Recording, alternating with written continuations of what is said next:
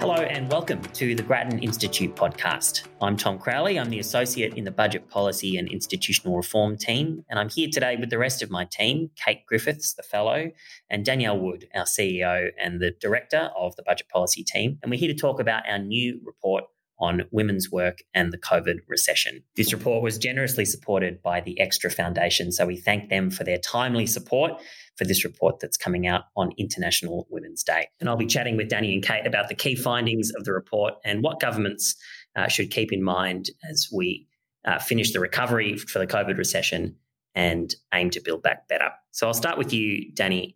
Why do we need to apply a gender lens when we think about recessions, and what does it tell us about the COVID recession? I think the first thing to say is applying a gender lens isn't a new or a radical proposition. It simply reflects the fact that economic policies impact men and women differently. And so assessing these different impacts should be part of the policy development process. That helps make sure that policy isn't having unintended consequences and that it's not overlooking important groups. So really it's about using distributional analysis to understand the impacts of policy. Gender's one lens. There might be others: age, disadvantage, language or cultural background. Really depends at the sort of policies that you're looking at. And I think in this recession, the gender lens gives us a really important insight. This was the worst recession in living memory for women. In the report, we describe it really as a triple whammy. So first, in terms of employment, women were more likely to lose jobs, particularly in the early stages of the recession in those lockdowns. Second, women were squeezed by the rise in unpaid work, particularly homeschooling, and that looks like it translated into falls into workforce participation rates, as well as study participation for some women. So thirdly, women were disproportionately excluded from government supports because of design decisions such as the one to exclude shorter-term casual workers from JobKeeper. So if we were entirely to ignore the different experience, the risk is that we wouldn't put together the right set of policies to drive the economic recovery, and we would exacerbate existing inequalities. So you mentioned that triple whammy there, and I think we'll speak about each of those things in turn. I might begin with kind of focusing on the first part of that story, which is women in the workplace. And I think it's important to distinguish between different phases of the crisis because there are slightly different stories for women in each of those phases. So I think beginning with the lockdowns, and I think that the overwhelming story that came out of the lockdowns that happened in the beginning of 2020 in most of Australia and for a second time in Victoria is that they were especially bad for women's employment. And we kind of identify 4 reasons for that in the report. First of all, women work in the kind of people-facing industries, if you like, personal services and kind of people-facing services, which were the industries that had to scale down, the businesses that had to shut their doors during lockdowns. And they were also in the occupation groups that were most likely to be affected. So, for example, 2/3 of hospitality workers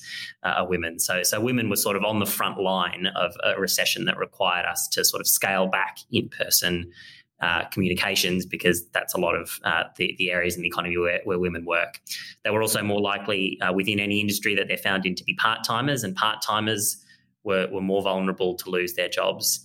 And as you mentioned in that answer, Danny, they were more likely to miss out on some of the major government supports. So even though women lost more jobs than men, more men received JobKeeper than women. That was kind of the initial onset crisis phase. As the lockdowns have eased, there's been something of a rebound for women's jobs. I suppose in the same way that women were the first to lose jobs, they have been, in some sense, the first to get them back as the lockdowns have ended. But we now find ourselves still in a position where both men and women are well below what we would consider to be full employment. Unemployment is too high across the economy. And even though the recovery is proceeding faster than we've expected, the forecasts from the RBA and Treasury still expect unemployment to be above what we might consider full employment for a significant period of time. And so we're not out of the woods yet. And in particular, I suppose when we look at some of the sectors that are likely to be depressed for the longest, we'd expect at the moment that they're going to be the sectors that continue to be affected by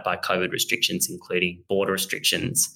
And when we look at that list, there's also sort of reason to believe that there'll be, several sectors which are major employers of women, which will continue to struggle, particularly higher education, tourism, and some of those hospitality industries, which will continue to be affected by ongoing restrictions. So again, that I suppose just goes to demonstrate that on the work front, we're sort of not out of the woods. And of course, the whole story that I'm telling there is really an aggregate and a sector by sector story. But as we often know, with the labour market, there'll be particular pockets of acute disadvantage. And we are seeing that in this crisis as well, the fact that sort of smaller groups who have traditionally struggled in the labour market have had a slower recovery than everyone else. And then one that we highlight in the report, which Kate might talk about later, is single parents who are doing much, much worse than parents in couples at the moment, and 80% of single parents are women. So on an aggregate level and on some smaller levels, there are sort of many issues for women in the labour force. And as Danny mentioned, as far as employment is concerned, that makes this the worst recession in living memory for women in the workforce. But as you mentioned there with that triple whammy, Danny, it's not just at the workforce that there was a significant unpaid workload that fell on women as well. So Kate, I might throw to you to tell us a little bit about what the story was for women at home. Sure, Tom. So on the sort of home front, we saw a lot of additional pressures during COVID. We obviously saw children sort of kept home from school, kept home from childcare, whether that was because schools and childcare centres were actually closed or because parents had some health concerns during the peak of the crisis.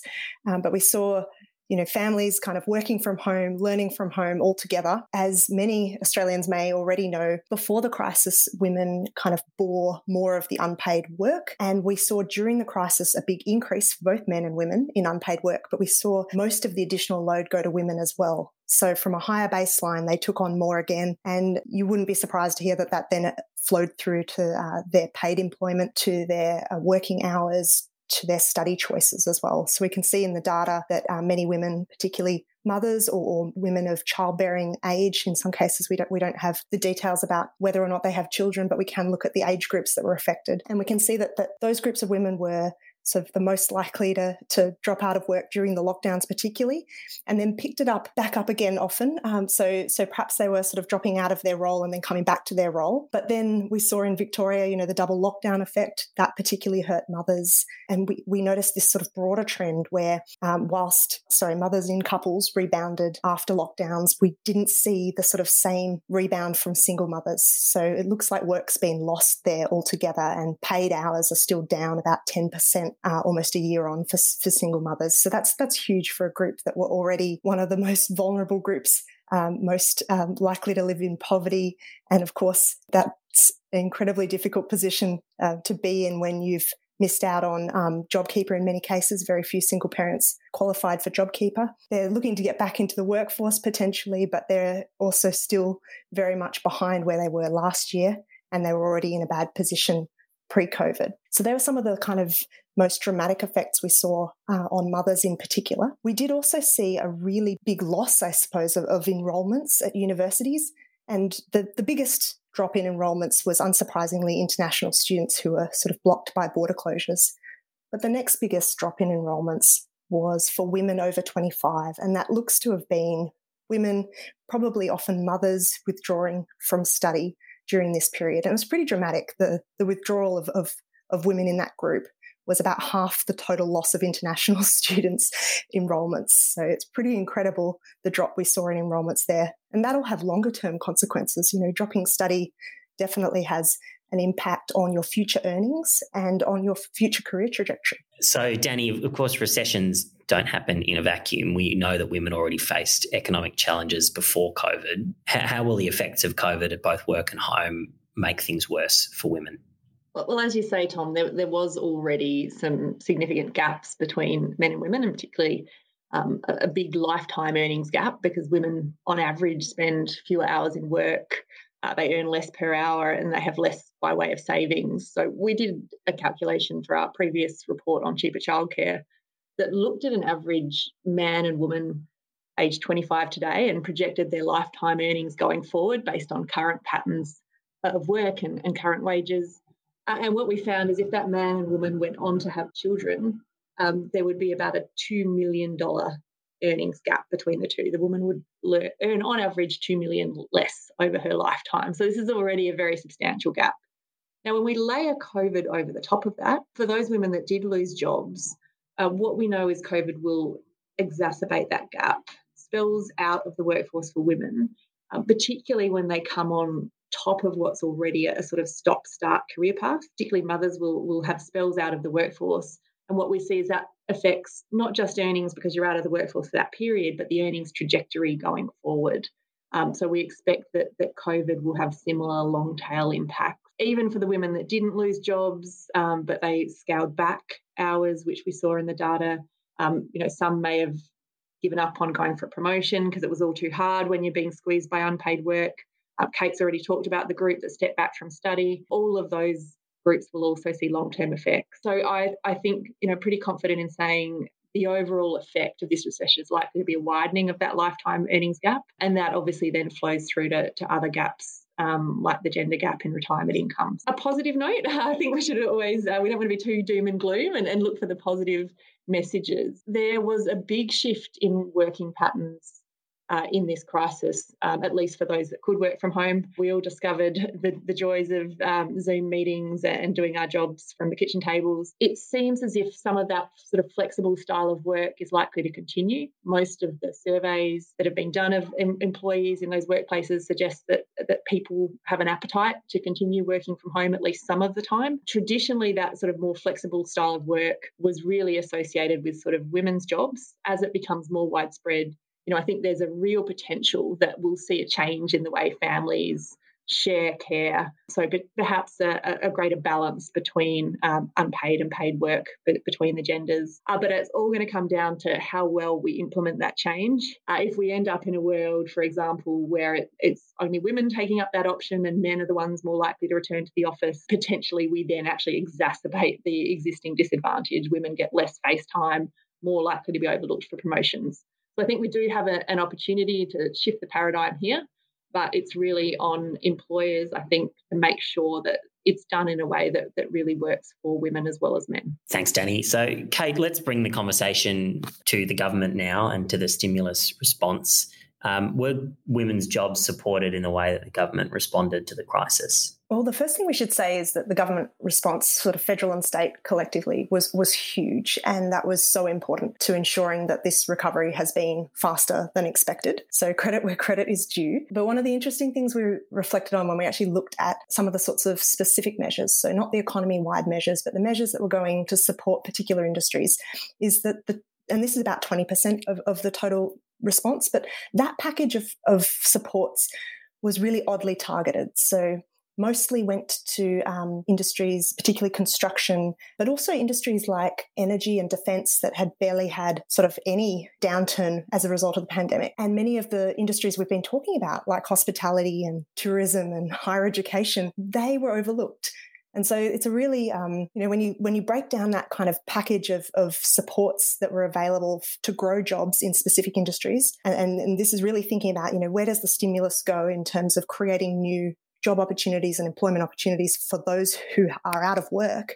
We haven't seen it particularly well targeted to the women's jobs or even really to the majority of the economy. I mean, 80% of Australians work in services industries, and it's the services industries that have largely missed out in the government's recovery plans so far. When I say the government there, I do refer mainly to the federal government. There was some sort of gaps plugged by state governments. But in terms of the total volume of spend, the overall result is still very similar, where most of the supports have flowed to the construction industry and very few to some of the frontline businesses that were actually shut down during the crisis. So we talk about that kind of skew towards construction in the report as sort of the old recession playbook. Danny, what would a better playbook or an expanded playbook for recessions look like that takes into account and supports women's jobs better? And what can governments do now and over the longer term to support women's jobs?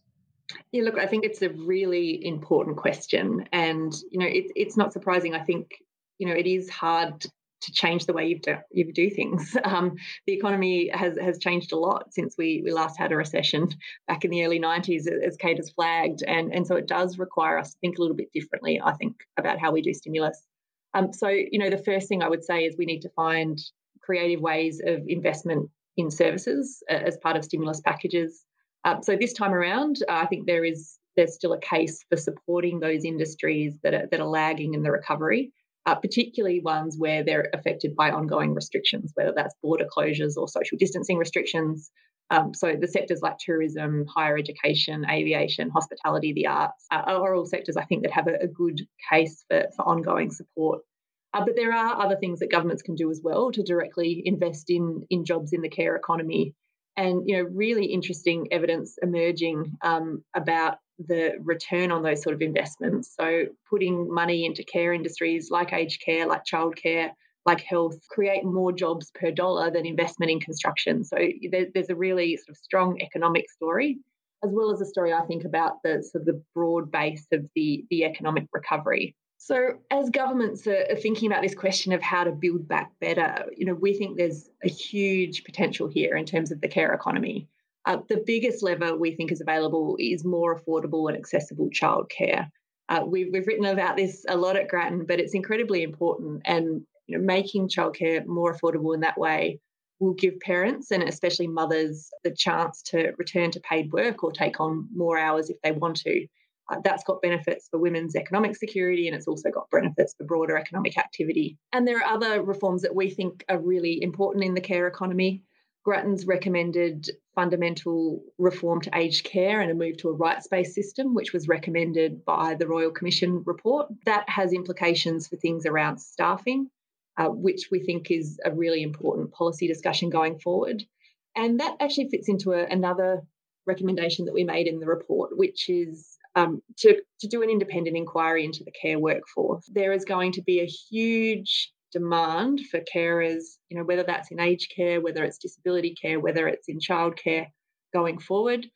We need to train these workers. We need to understand how to attract and retain them, given that they have historically been pretty low-paid jobs, often with poor conditions. So we might need to fundamentally rethink how it is we staff our care economy jobs going forward. So these are the sorts of, I think, really important policy discussions we should be having in the wake of COVID, and they're obviously highly relevant to women's economic outcomes and security in the longer term. Thanks, Danny. And there are plenty of things in there we hope for governments to think about as we head into budget season. If you're interested in finding out more about this report or to find out about some of the events that we're running this week to talk about the report, you can head to our website, grattan.edu.au. Thanks for listening.